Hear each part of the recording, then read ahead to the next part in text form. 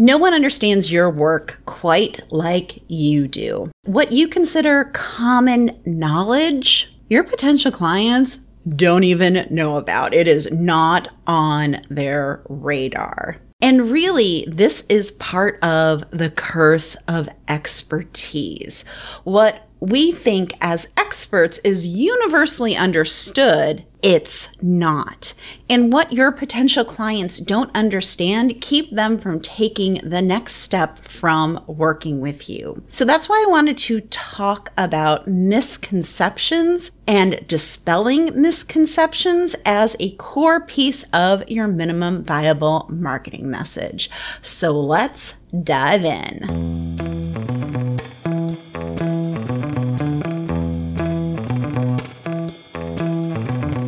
Welcome to Make Marketing Suck Less, the podcast that knows marketing is, well, freaking hard, especially when you're a solo business owner trying to juggle it all. I'm your host, Dr. Michelle Mazur, author of The 3-Word Rebellion and founder of the Expert Up Club. Forget the latest marketing fads and tactics promising social media stardom. I'm here with research-backed strategies to help you clarify your message and get twice as effective with your marketing. And while I can't promise you'll ever love marketing, I'm here to make you hate it a tiny bit less. Over the past few episodes, we've been talking about creating your minimum viable marketing message. And so far, we talked about messaging that helps grow your audience, such as voice of customer and your problem statement. And now we're beginning a transition. We're bridging the gap between messaging that grows your audience and builds your brand awareness. And now we're getting ready to start nurturing and engaging your audience so that they are ready to work with you, so they enter into your sales process. Now, misconceptions play a role in both phases of marketing. So a misconception can be a very powerful grow your audience type of message because it's giving your audience a massive aha. And that's valuable, and that is something that is often shared. But at their core, what dispelling misconceptions do is it removes any of the barriers or roadblocks from people taking the next step to explore your work. So let's start with some definitions. So what's a misconception? Simply, there are a lot of things your clients do not understand about your work or why they need it. There are a lot of false assumptions that people tend to make. And there are two flavors of misconceptions that I talk about in the Expert Up Club when I teach this messaging sprint. And the first is a knowledge gap, and the second is incorrect assumptions. Now, these two are not mutually exclusive. You might have both of them when you are ferreting out what misconceptions your audience has about your work. So a knowledge gap is basically your potential client doesn't know what they don't know, right? They're missing an essential piece of knowledge. So in my business, one of the things I see all the time is that messaging is just an elevator pitch. Like if you nail this one sentence, then your messaging is done. And as a messaging expert, I know that that's not true, but you who are not messaging experts, that's clearly something you might believe. So when I hear that, it's clear to me that my audience doesn't understand how comprehensive messaging is, what role it plays in their business. Because yes, an elevator pitch is messaging, and there's so much more to it. And then it is my job to dispel that misconceptions. It's not your fault that you don't know what you don't know, but when I find a misconception, my role then becomes the person who actually shines a light and shows you a different way. So that's the first one, a knowledge gap.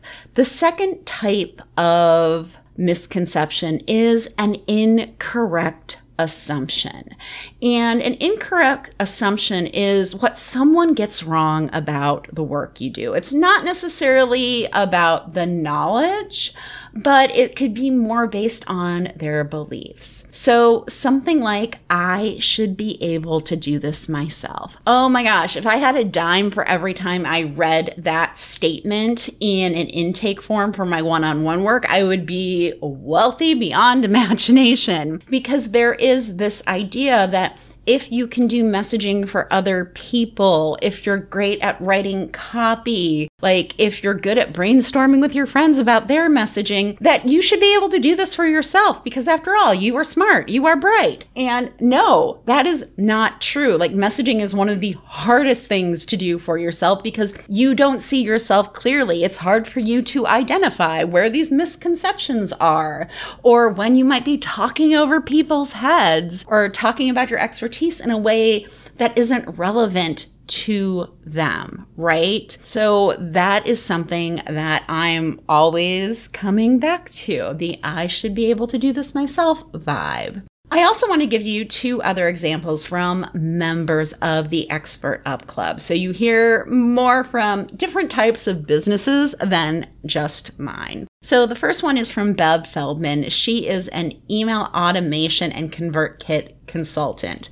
So really what Bev does is help with the back end of your emails and making sure that they get delivered. Essentially, she gets your email into the right person's inbox at the right time. One of the misconceptions she sees that when people's email marketing is not performing, meaning their emails aren't getting opened, it's not leading to sales, people are not getting the click-throughs that they want, they think, I have a copy problem. Like, my email copy isn't good. Like, I don't know how to write emails. And in Bev's experience, sometimes, yeah, that is the case, that it is the copy. But sometimes it's something technical that keeps the right people from getting your message. So this is a knowledge gap that her people have. That type of misconception with always thinking, oh, well, I need to get better at writing emails and copy. That might not be the right thing for them to focus on, but they don't understand that the back end, your email setup, can actually impact your emails getting delivered. So let's look at one from the coaching world. So Norma Fraun, who is a coach in the Expert Up Club, she works with clients on emotional eating. But here's the deal. Most of Norma's clients think they just need to lose weight. That is what they're concerned with, weight loss. And they think, if I just lost weight, I'm going to be happy. My life will be great. Everything will be perfect. And they view weight loss as that solution. However, Norma knows that even if people are successful losing weight, because it's really freaking hard, that if they get to that goal, they're not usually satisfied. And then they start eating again. And then the cycle begins again. And really, what a lot of people are dealing with is emotional eating. Not eating to satisfy like our body's needs, but eating because we're feeling some certain way. And so Norma's about digging underneath that. So for her, she does have to start with talking about weight loss, because that's why people are Googling. That's why people are trying to find her. But then once she gets their attention, she can have a conversation about like, hey, you have tried a lot of diets. Maybe you've seen some success, but the weight always creeps back on. And hey, it's really not your fault. Like, diets set you up for failure. And then she can say, and there's usually something else going on underneath, a bigger reason for why you're eating the way you do. And so then she can talk about that misconception around weight loss and emotional eating. So I hope it helped to hear 3 different examples of misconceptions, because here's the deal. This is the tough part about identifying misconceptions for your own business. People are not going to straight out tell you what their misconceptions are. You can't do a voice of customer research interview and say like, hey, what don't you understand about my solution? That's not the role of voice of customer work. Voice of customer work is very much about getting their experience. So how you have to find these is you've got to listen and read between the lines of what your potential clients are saying from you. And getting feedback from other humans can help you identify what those misconceptions are. Because misconceptions is very much that piece of messaging where you feel like, I should be able to do this myself, but it's only through other people seeing your work and giving you feedback that you can identify those misconceptions more easily.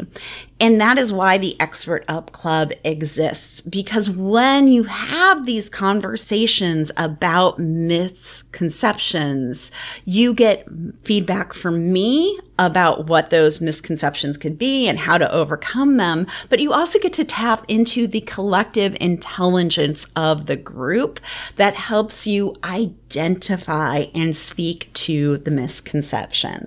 Now, the Expert Up Club is always open to new members until we get to 65 members, and then I'm going to close it for a little while.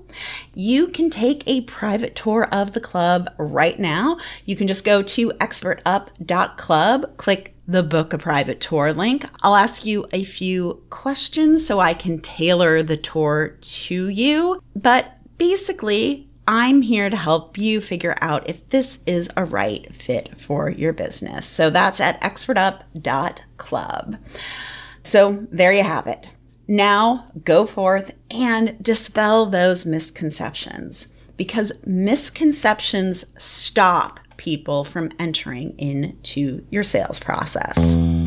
If the Make Marketing Suck Less pod is making your marketing more effective so that your clients can find and hire you, please share the show with a friend. The easiest way to do that is through PodLink. You can find the show at pod.link/rebel, and that page will allow anyone you share the show with to subscribe and start listening in their favorite podcast player. That's pod.link/rebel. The Make Marketing Suck Less podcast is a production of Communication Rebel. Our production coordinator is Jessica Gully Ward. The podcast is edited by Stephen Mills. Our executive producer is me, Dr. Michelle Mazur. The Make Marketing Suck Less podcast is recorded on the unceded traditional lands of the Coast Salish peoples, specifically the first people of Seattle, the Duwamish people, original stewards of the land, past and present.